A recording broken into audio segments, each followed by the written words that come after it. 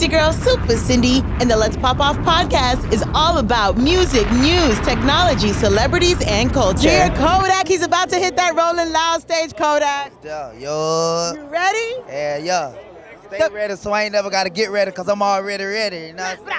All the fans. Coil Ray just killed it, Koi.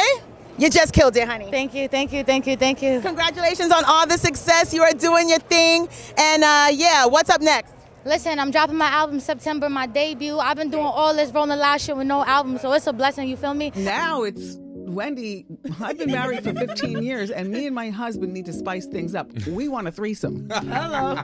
Oh, your natural smell? Smelling like Nick Cannon. Can I sniff you? Go ahead, girl. It's like it's a mixture ladies. of like baby lotion and cleanliness. My first time ever saying this, probably ever even saying his name on radio, the name I'm about to say right Exclusive. now. But for a period of time, me and Trick ain't really talked. Mesh. Right. Was it the slip and slide thing that we just never talked. Okay. You know what I mean? But Drake, he said he got the City Girls forever. What does that mean? Whenever we need him, he one call away.